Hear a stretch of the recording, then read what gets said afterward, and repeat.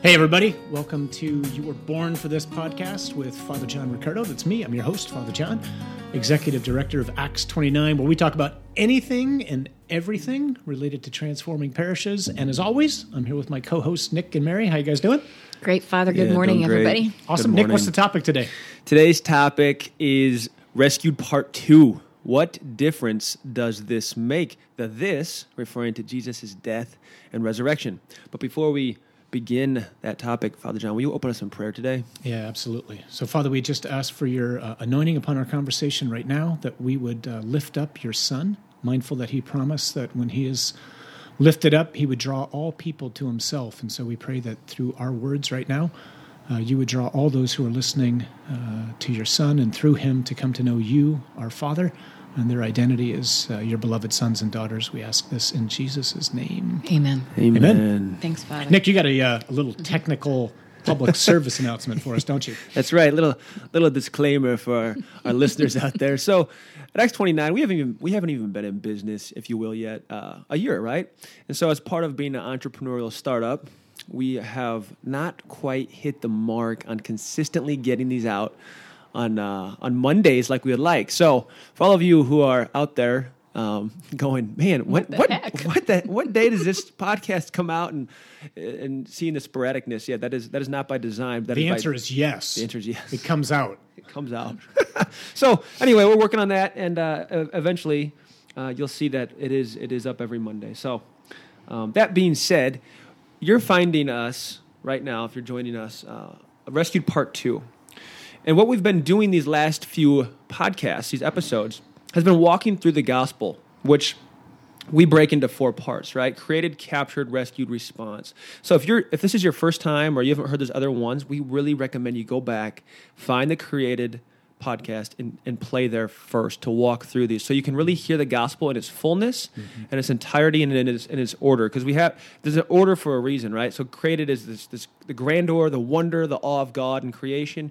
Captured is the bad news. You know what happened when sin and death entered the world, and then rescued is what Jesus has done about it, right? And what God's done about the problem of sin and death. And then this last part is response. Yeah, so Mary, you were talking earlier, we're all big fans of Alpha and Nicky Gumbel and the great movement that is, and how it leads people into an encounter. How's Nicky talk about, he often interviews people. Yeah, so towards the end of the course, he would invite people to answer a set of questions, and one of the questions that he would ask was simply this. It's a great question. What difference does Jesus make? And that's really what we're going to talk about today. Yeah. What difference does what he did on the cross make in your life and in mine? And I don't think a lot of people really know the answer to that, quite honestly. I mean, so they see Jesus on a cross and that we celebrate Easter, but when we just keep living our daily lives as if that had no practical impact in my life. And the truth is anything but that, right? So a friend of ours back at the parish we came from used to always say, so what, now what? And so, we looked at the crucifixion and the resurrection of Jesus, now what? And we're going to talk a little bit more about that next time when we talk about a response. But before we talk about the response, we just want to highlight some of the things that happened as a result of Jesus' resurrection from the dead. So we're going to highlight a few. First, he has destroyed death. That's like really good news. He's transferred us. He's recreated us. He's rendered sin impotent. He's humiliated the enemy. He's given us authority over the enemy, and he's sent us on mission to get his world back. So what we want to do right now, we just want to try to unpack some of those and speak into them in a way that has changed our lives, right? So first, he's destroyed death. People, this is extraordinary news, right? I mean, it's the only thing everybody knows is going to happen. I'm going to die. Like it or not, I'm going to die, and so are you.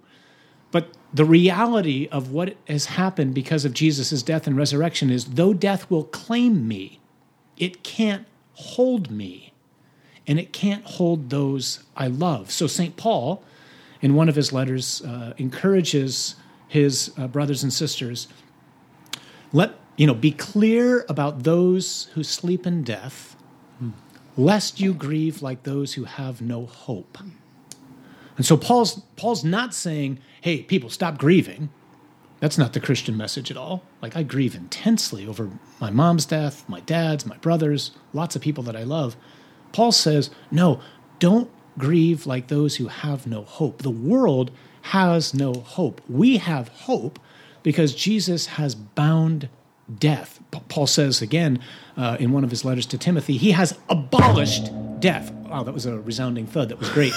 Like that was the clashing cymbal here as I hit the microphone, right? He's abolished death. Like who can do that? You know, Jesus says to John in Revelation, behold, once I was dead, now I'm alive. Like who do you know who can say something like that, right? I used to be dead once, but I'm alive now, so you don't have to worry. And my friend, your friend, our brother, our Lord, holds in his hands, he says, the keys of death, hell, and the grave. And because he does, I don't have to be afraid, right? So, Mary, I remember being with you and your husband, Steve, when your father died. I remember watching you grieve intensely. You've been, with me and my family as we've grieved. And yet, even though the tears continue to fall, right, I can cry with hope. You can cry with hope for your dad, right? Yeah, and there's that human, like you said, there's that human part of it. But I also watched my dad pass to the Lord with that hope, right? So he was ready to go, and so he passed away confident that the abundant life that had been promised him, he was going to inherit that eternal life. And I remember he had said to my mom shortly before he passed away, he said, I will be able to do far more for you when I get home to heaven than I can do for you now. So my dad was confident in the promises of God, right? And I think I was praying about this the other day, and it was as if, I could see like a door, like right here in our conference room, and where there once was a no exit sign, Jesus has taken that no exit sign off the door. Like there is an escape from death. Like he is the door that we walk through to eternal life. And my daddy knew that. And I know your mom and dad did too, Father. Yeah, and this point is huge, right? So let me just speak, if I can, because I know, I hear oftentimes as a priest, especially when parents have lost children. I mean, I can't fathom the loss of a child, right? I know the pain of loss, but not a child. I'm not a dad, not an earthly father anyway. But I hear people oftentimes say things like, and I understand this on one level, but it's important to speak into it, like, what a tragedy. They died so young. Now, tragedy for us, oh my gosh, are you kidding? Like all the years that we would have liked to have spent with those that we've loved who died young. I mean, from our perspective, massive tragedy. But not from their perspective. Right? I mean, the all-important question for those who've died in Jesus, is where are they? And heaven is more, not less. Paul says, life is Christ, death is gain. Right? Death is gain. So nobody in heaven, like no child who's died, as horrific as the pain is for us, which will be long, until the Lord comes and brings us home. Nobody in heaven is sitting there going, oh, man. Like, I never got to drive, or I never got to go on a date, or I never got to go see Tahiti. Like, nobody's missing anything in heaven. Heaven is the fulfillment of all desires. And so this is all because of the fact that Jesus has destroyed death. And so I don't have to be afraid of it, and I can grieve for those I love with great hope. Let me give you one more last story, if I can, real quick. My first pastor, when I was a young associate, Father Monsignor Herman Cusick, a divine child in Dearborn, Michigan. Phenomenal guy. First funeral I ever did with him, he was burying one of his best friends. And I remember him looking at his wife, who was also one of his best friends. And he says, I just want to remind you, he says, you're never closer to those you love than when you come to Mass. Because there's really only one Mass. And it happens in heaven. And every time we walk into Mass, we walk into heaven. And the whole church is there. Like all the angels and saints, all the souls in purgatory, and all the faithful on earth, even if you can't see them. We participate in the one saving act of Jesus. And he says, and when the Eucharist is held up, it becomes something like a two-way mirror. And those we love are on one side, and we're on the other. And we see what looks like bread, but it's not bread. And they see the Lord. And our eyes meet, in the host, in Jesus. And I just thought, man, that is a phenomenal image. Every time I hold up the host, like I see my mom and my dad and my brother and all my friends on the other side, and I just talk to them all the time. I mean, so because of what Jesus has done, we can talk to those we love. We can pray for them first. That's the most important thing to do, right? To make sure they're home. And then if they're home, just like you said about your dad, man, they're going to be helping us. So Amen. All that is a result of what he's done. Blessed be Jesus. So he's destroyed death, huh? A second thing that he's done is he's transferred us. So what's that mean? So St. Paul says in Colossians, this is God has delivered us, rescued us, freed us from the dominion of darkness, or the lordship of darkness, the rule of darkness, and he's transferred us into the kingdom of his beloved Son, in whom we have redemption, the forgiveness of sins. Nick, when's this happen? Baptism. Yeah, this is a real moment, right? That's so powerful. So you guys are looking forward to a baptism. You got two little kids, and you're about to have a third? We are about to have a third. We're having a little girl, right? So my wife Emily's pregnant. Just a few more weeks until this little girl comes.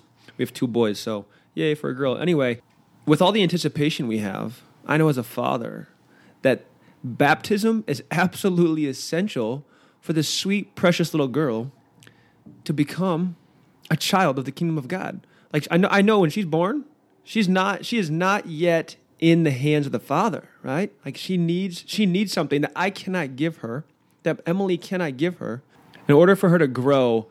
And in that, I think a great image that we've talked about just a moment ago, Father John, is God is planting the seed, and my job as a father is to water that seed and to cultivate that so she can really grow and blossom. That's why we ask you the questions of baptism. Do you understand what you are undertaking? That it will be your task to bring her up to keep God's law and his commandments according to how Christ has taught us, right? Right. I would encourage my brothers and sisters out there, the next time you witness a baptism, during Mass or just next time you're at any baptism, really listen to what the priest is saying and what the godparents, and especially the parents, are saying yes to and agreeing to. It is so powerful. I think we mistakenly think that the sacraments are empty rituals. These are extraordinary moments of grace. So, like, everybody thinks every child is really sweet and innocent, or at least most of them are. I don't think I was. But the reality is, like Paul's saying here, this child, before it's presented to the font, before it receives the regenerative powers of the Spirit through the waters of baptism, it belongs to the dominion of darkness. Meaning what? Meaning it's powerless against sin and it's powerless against death. No matter how cute it might look. It's born, sold into slavery, and baptism delivers it from that. Or the Lord, through baptism, delivers the child or the adult, if the adult's baptized, from those powers, from that tyranny, by what he does through the sacrament, right?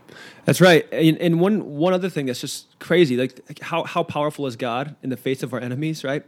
You're watching the most simple gesture, right? Water, and a priest simply saying, I baptize you in the name of the Father and the Son and the Holy Spirit, amen. That simple act actually delivers that child from one kingdom to the next. Yeah, it's as if they get a new baptism or a new birth certificate, right? That's how I often think about it. So as a priest, I'm handing a parent or the godparent after a baptism, the cute little certificate. Here's little baby Jorgensen, take this and frame it and whatever. Well, as cute as that little piece of paper is, it stands for you just got new papers. You were born a child of darkness. You just became a child of your Heavenly Father. And I remember a great friend of mine, a tremendous brother named Pastor Michael Van Horn, used to be the pastor of Trinity Baptist Church here in Metro Detroit. And I heard him tell a story one time. He's a great preacher. And he just said, so imagine, if you will, growing up in a home that's dysfunctional as all get out. There's verbal abuse. There's physical abuse. You do everything you can as a child to stay away, right? You get involved in every sport in school, every extracurricular activity you can take on. You're always playing outside with the kids, and when you have to come home, you just sneak in because you don't want to wake up your mom and dad because plates will fly, quite literally. And this goes on for years. And across the street lives this incredibly happy family. And your window faces their house. And every day You can hear the father outside on the front lawn playing with the kids. And you're just jealous as all get out of this family. And then one day, when you're home alone, you hear a knock on the door. And you go down, you open the door, and it's the dad from across the street. And he looks at you and he says, "Hey, would you like to come live with us?" And you don't even pack. And Michael would say, that's baptism. That's adoption. Because that's what happens when you're baptized. You move from the kingdom, the household of a tyrant, right?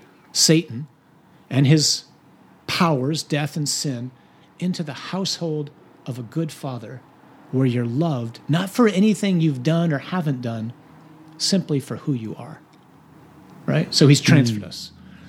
What else has he done? He's recreated us. Paul says in 2 Corinthians, I know this is a favorite passage of yours, Mary, if anyone is in Christ, he's a new creation. The old has passed away and the new has come. You want to speak into that? Yeah, so how many times have we said about ourselves or others, like, that's just the way I am, or that's just the way they are, and they're never going to change. But blessed be Jesus, we know that's not true. I'm not stuck and you're not stuck. And that's the premise of the entire Christian life, that we can change. And it's not by rolling up our sleeves and trying harder and trying to muscle through. It comes by way of surrendering and acknowledging our powerlessness and asking God to come into our lives. So, Father John, you talk often about, the creator of the universe that's 46 billion light years across. The one who created all of that can recreate me. And when I was in college being discipled in my early, those first few years of college, that was one of the first verses my brothers and sisters opened up for me. That I can be made new. Like the old has passed away, behold, all things are new. The hope that instills in our hearts is dramatic, right? Yeah, absolutely. This has been my theme for Lent. Here we are as we're talking this anyway. It's the first full week of Lent, and the image Jesus has given me is he's the artist, and he's just like pulling me, the piece of art, back into the artist's studio, and he's recreating me. He's restoring me. First of all, he's showing me what it is that needs to be recreated, bringing that to my attention, reminding me, this has happened to you, or you've done this to yourself. And by the way, you can't fix you, but I can. Mm-hmm. So you just have to present yourself to me, surrender to me, and let me fix you. We talk oftentimes, what's the, there's a nebula in the constellation Orion called the Orion Nebula, which they call a star making. They call it a star nursery, right? Yeah. So there are still stars being created at this moment. And the God who makes the stars is able to recreate me. Like right now, as you're listening to this right now, you might be frustrated. You might feel like my life is just stuck. I'm a failure, whatever it is. It's not true. Like if you surrender to God, he can begin to recreate you right now and become the person that not only he made you to be, but that you want to be, which is really good news. It is especially good news for our brothers, our priests, right? I mean, it's the moment I started to work in professional ministry, if you want to say it that way, you just start to, Satan loves to use it as like that laser, like you can't change, like you can't say that, like all this stuff comes at you, like God can still recreate you now, no matter what. And I think it's not about trying harder, right? Like in this American culture, it's like, pull yourself up by the bootstraps, try harder, and it's like all about I'm a self-made man, right? And that is just such a farce because it's God's power right, and my surrender to him that actually brings real change. And I think one of the most beautiful things that I've witnessed in our work together is, so after we bring priests on a kind of like this one-day retreat, then the four of you two, and then Deacon Steve and Chris, you offer to pray over priests if anybody wants to come forward. And so we just expose the Blessed Sacrament. I kind of lead the guys through a recommitment prayer as priests, as one of their brothers. And then we just say, hey, if you guys want to go get prayed with for right now, for whatever reason, go ahead. And when you guys do this, you pray for hours over the brothers, right? And so here's guys who, since they've gotten ordained, that, their lives have been, it's not been a straight trajectory to sainthood. Just like mine. There's been falls and stumbles and sins, and some have been grievous, some of them haven't, but it doesn't matter. Like, no one's perfect yet. And so you guys are there praying over them. And I often watch them as they're going up to you, and they come in kind of heavy and their shoulders are down. And then you pray with them, and then they tell us this afterwards, because we ask them, like, how did God minister to you? And they leave there light, free, rejuvenated, poured into, filled with hope. Like, I'm not defined by my past. I can start again. So, this is extraordinary news, not just for, those of us who don't have collars, but also for those of us who do, who feel like, well, like maybe it's too late for me, or I should have known better, or whatever the case might have been. So I'm thinking about St. Teresa of Avila. Didn't she, when she would go with her sisters for confession, and then when they would come out of the confessional, she would put her hand on the back of her sisters and say, now begin again. Yeah, I love that line. And so that, confession is confession considered a second baptism, Father? It is. So we can start over all the time, right? We can begin again every single day. That's beautiful. Thank you, Jesus, for what you've done. Yeah. Amen to that. So connected with this, another effect, right? Another difference Jesus' death and resurrection makes is this is a hard one to get a hold of. He's rendered sin impotent, powerless. So in Romans 6, Paul says, we know that our old self was crucified with him. This was in baptism again, so that the sinful body might be destroyed and we might no longer be enslaved to sin, for he who has died is freed from sin. That's what Paul says. What the heck does that mean? It means quite simply, and rather humblingly actually, that I don't have to sin anymore. Like, I do all the time. But I don't have to. I do still. I still struggle with sin because I've got memories, I've got habits, I've got the inclination to sin that we were born with, concupiscence, that kind of fancy word for, the inclination to sin. But I actually don't have to sin, and neither do you. Like, I can be a saint today if I wanted to be. And if I would really surrender to God and let him take over, right? Yeah, that reality, we don't have to sin anymore, is it's kind of shocking. So if you're hearing this and you're like, well, you don't know my life, or I'm just too stuck. It's like, no, that's what baptism and the sacraments, and that's what the Spirit living in us gives us the power to do, is to fight back. So, Nick, as I'm listening to you, I'm reminded of a line that has caught my heart for years. I've even seen it on a billboard on 94. I don't know if you guys have seen it or not. There's no saint without a past, and there's no sinner without a future. That gives me great hope, because if you look at the lives of the early saints, they weren't all neat and tidy, and neither has mine been. So that gives me great hope. Yeah, Mary would be the only exception to that. You right? are correct. You are correct. But the Virgin Mary. You are correct, Mother Father. of God, she had no past, right? Yeah. Now, pastorally, let me just speak into this real quick, because though it's true I don't have to sin, and though it's true that you don't have to sin, sin's been rendered impotent. We do, and I know a lot of people. I know this from myself going to confession, because most of us confess the same things over and over again. Yep. Like, I can say that as a confessor. I confess the same things over and over again, and that can breed frustration. So God can change me, right? But also sometimes our struggles, this is so hard to grasp, our struggles help us to grow in humility. They remind us that we're a creature, that we need the Father and his love. And God can, strange as this might sound, God can handle my sin. Because it reminds me again and again, like, I'm not a peer of Jesus. I used to think that. And I struggle personally with, like, I want to be perfect. And if I'm really honest, I want to be perfect not so much because I want to love God with all my heart, mind, soul, and strength. I want to be perfect because I'm just tired of failing sometimes.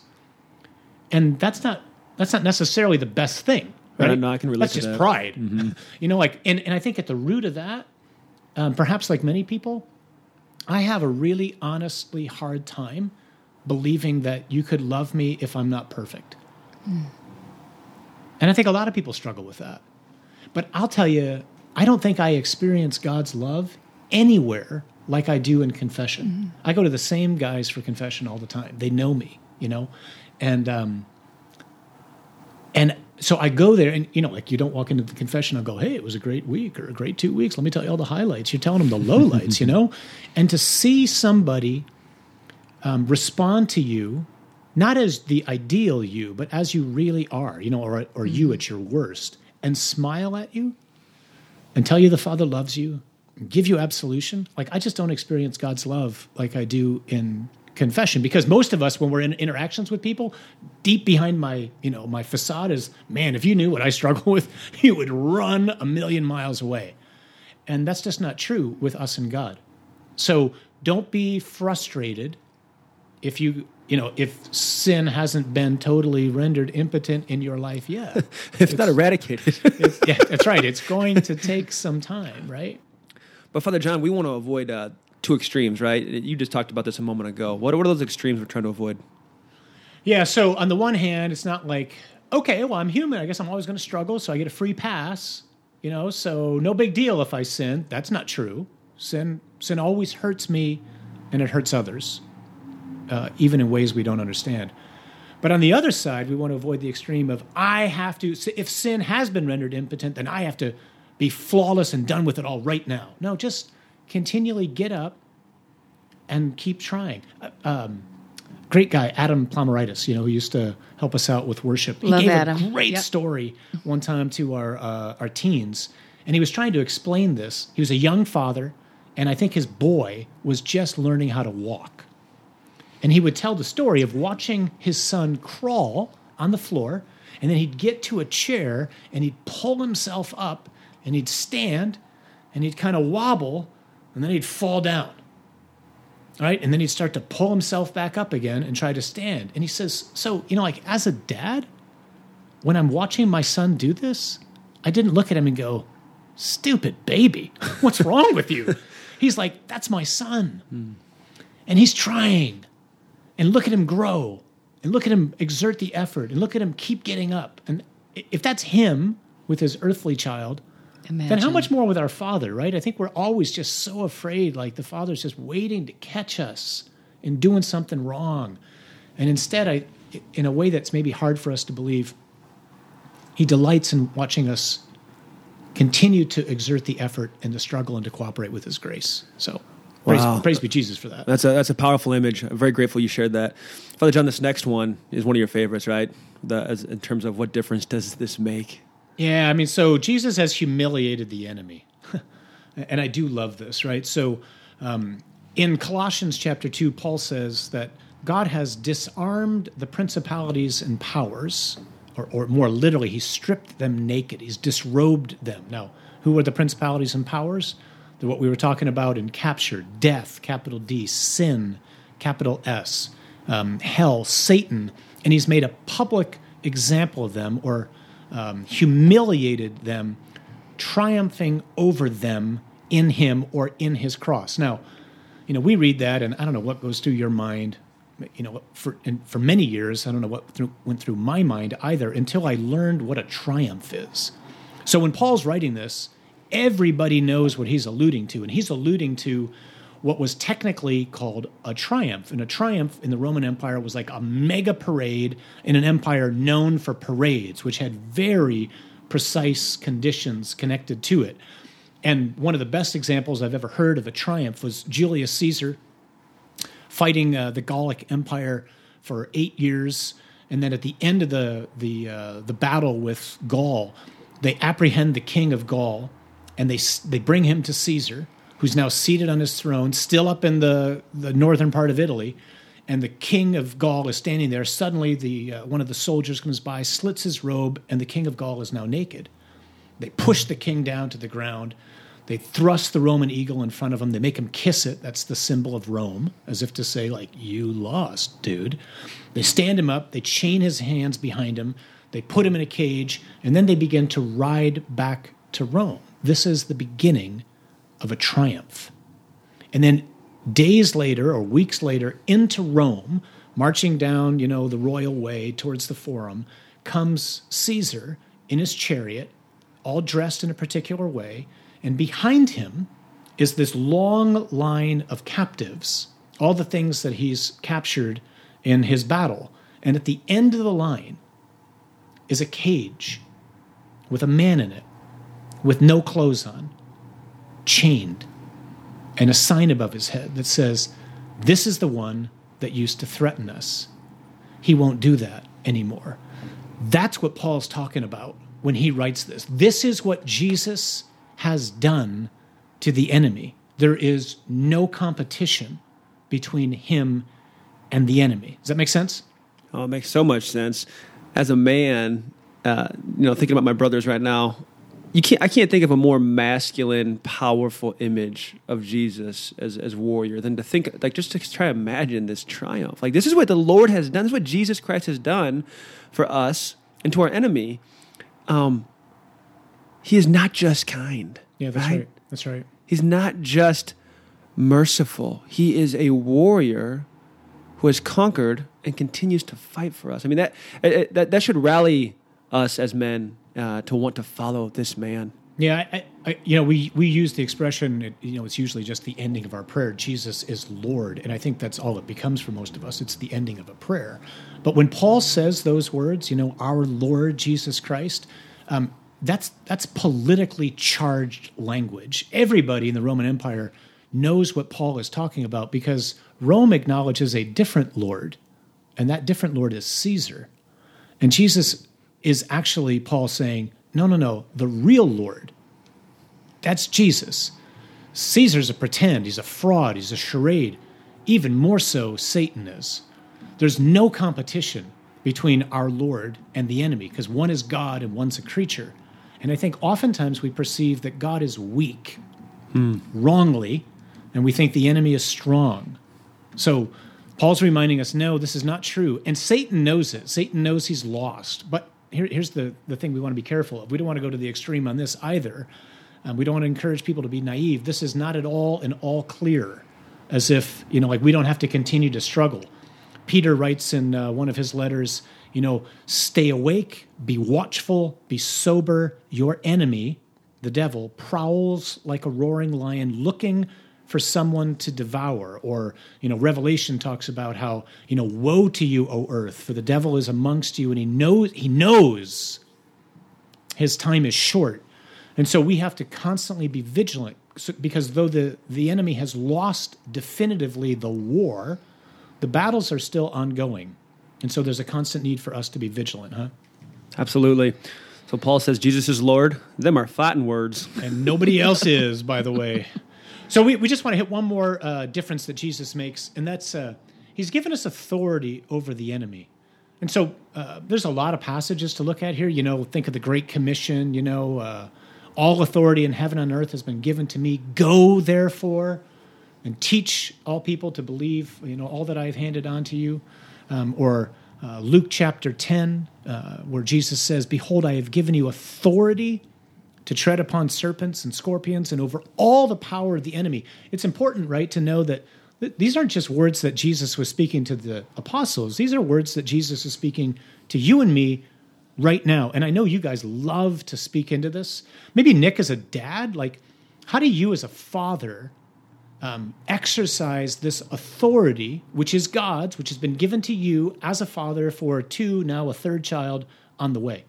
Yeah, thanks for asking that, Father. So as I learned and stepped into the truth that I have truly been given authority in my family in a unique way, I just remember one time coming home and walking into the house, this is some months ago now, and just being like, there is such a funk here, right? Mm-hmm. And nobody was doing anything wrong or anything like that. There's no real conflict going on. It was just like there's like this weird, you could just feel that weird mood, and there was no rhyme or reason for it. So my boys are kind of just off. Emily's off. I'm feeling off. It's like almost describe it as like a silly funk in the house. So I go upstairs to change after work and put something more comfortable on, and I'm sitting up there. I'm like, Lord, what's going on here? And he's like, you know what to do. I've equipped you for this. And so I was like, oh, thanks. Oh, yeah. So I just walked out, and no one in my family knew. They're all just kind of doing their thing. And I just stood up, raised my hands, and just said, in the name of Jesus, I just cast out frustration, distraction, spirit of funkiness, spirit of annoyance, right? Just like all the stuff I could just think of that came to mind. And so I decided to take authority over it in Jesus' name, and I cast it on my home right now. And Father, I just ask you to just in that place, just put peace and joy and love. And I'm not joking. almost instantly, but certainly 30 minutes later, people are dancing, people are laughing, people are having a great time. And it was like, that was a very real moment where I'm exercising the authority God gave me to kick Satan out, to kick out the spiritual attack that was happening right there. That's you exercising your priesthood, which was given to you in baptism, in the first church, which is the domestic church, which is the home and the family. And I think oftentimes, my experience is watching parents struggle with what things that are going on when their kids are still home, especially feeling powerless and helpless and impotent, when in fact you have, just as you described, authority, power given to you by God to care for those who are entrusted to your care, right?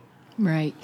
As I'm listening to you guys talk about this, Father, you make the point that, it's not an all clear.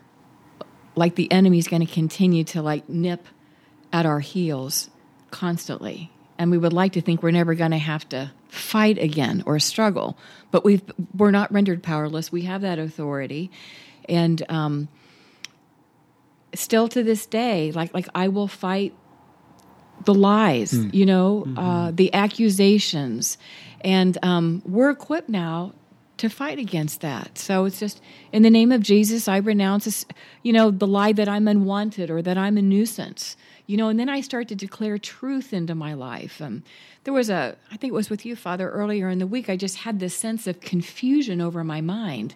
There wasn't a reason for it. There was nothing externally going on. And I knew what that was. So in the name of Jesus, I cast out that spirit of confusion. He's always going to be around us. I say this often, the Christian life is not a dream. It's a battle. Right. We're engaged in a battle. And that's nothing to be afraid of, and that's nothing to run from. Right. But we're equipped to fight, and God's fighting for us. Right. And so to the degree that we can be really aware, of what's happening, like you in your home, or me in my mind, or me with my family, just to name it, and in that moment, start to pray. And he flees. He'll be back. Right. But he flees. That's right. And we claim the victory for Jesus. So God equips us. That's the whole point of what we're trying to share right now. As we look at these, so what, now what's. So, as we live our lives now until the Lord comes for us or he comes back, whichever comes first, as I continue to live this battle, which will be relentless until the Lord comes back in glory, I'm not, a helpless pawn floating in the water. I'm not like a little buoy bobbing up and down. I have grace given to me that started in baptism when he transferred me. I have authority given to me that I can exercise, whether I'm a mom or a dad or a priest. And God's asking us, reminding us, use that. Listen to me. Be attentive to how the enemy's coming after you and those you love, and use this authority and be an instrument in my hands to bring about recreation in this world until one day I, the Lord, finally come back and put it all back together, right? Oh, yeah. And that's where we're going to go next, right? So really from here on in, what we want to talk about is one of the most important effects of the death and resurrection of Jesus, which is that he sent you and me out on mission to get his world back. And we're going to spend, quite honestly, most of the rest of our podcasts talking about this. Because we heard a guy not too long ago, a great priest friend of mine, I happened to sneak into church and just go to Mass so I could spy on him. Actually, I didn't go to spy on him. I just went to be there and see what's going on because it's a really cool parish. And I wanted to see what all the buzz was about. But I heard him say something like, our mission is to get to heaven. And so I happened to catch him afterwards, and I just said, hey, man, great homily, I loved it. Can I just ask you a question? Is that really what the mission is? Is our mission to get to heaven, or is our mission to be instruments in God's hands to recreate the world and to bring it back into harmony with the Father's original plan? Mindful of the fact that, we can't do that, we can't build the kingdom here on earth, but we can build for the kingdom. That's what N.T. Wright says, right? I do too. And so that's our mission. And so we're going to spend most of the rest of our podcast talking about how do we do this? How do we let God use us as instruments in our daily life, transform this culture in which we live? And that's why it's so important to constantly remember that we don't have to be afraid. God is with us. We were born for this moment.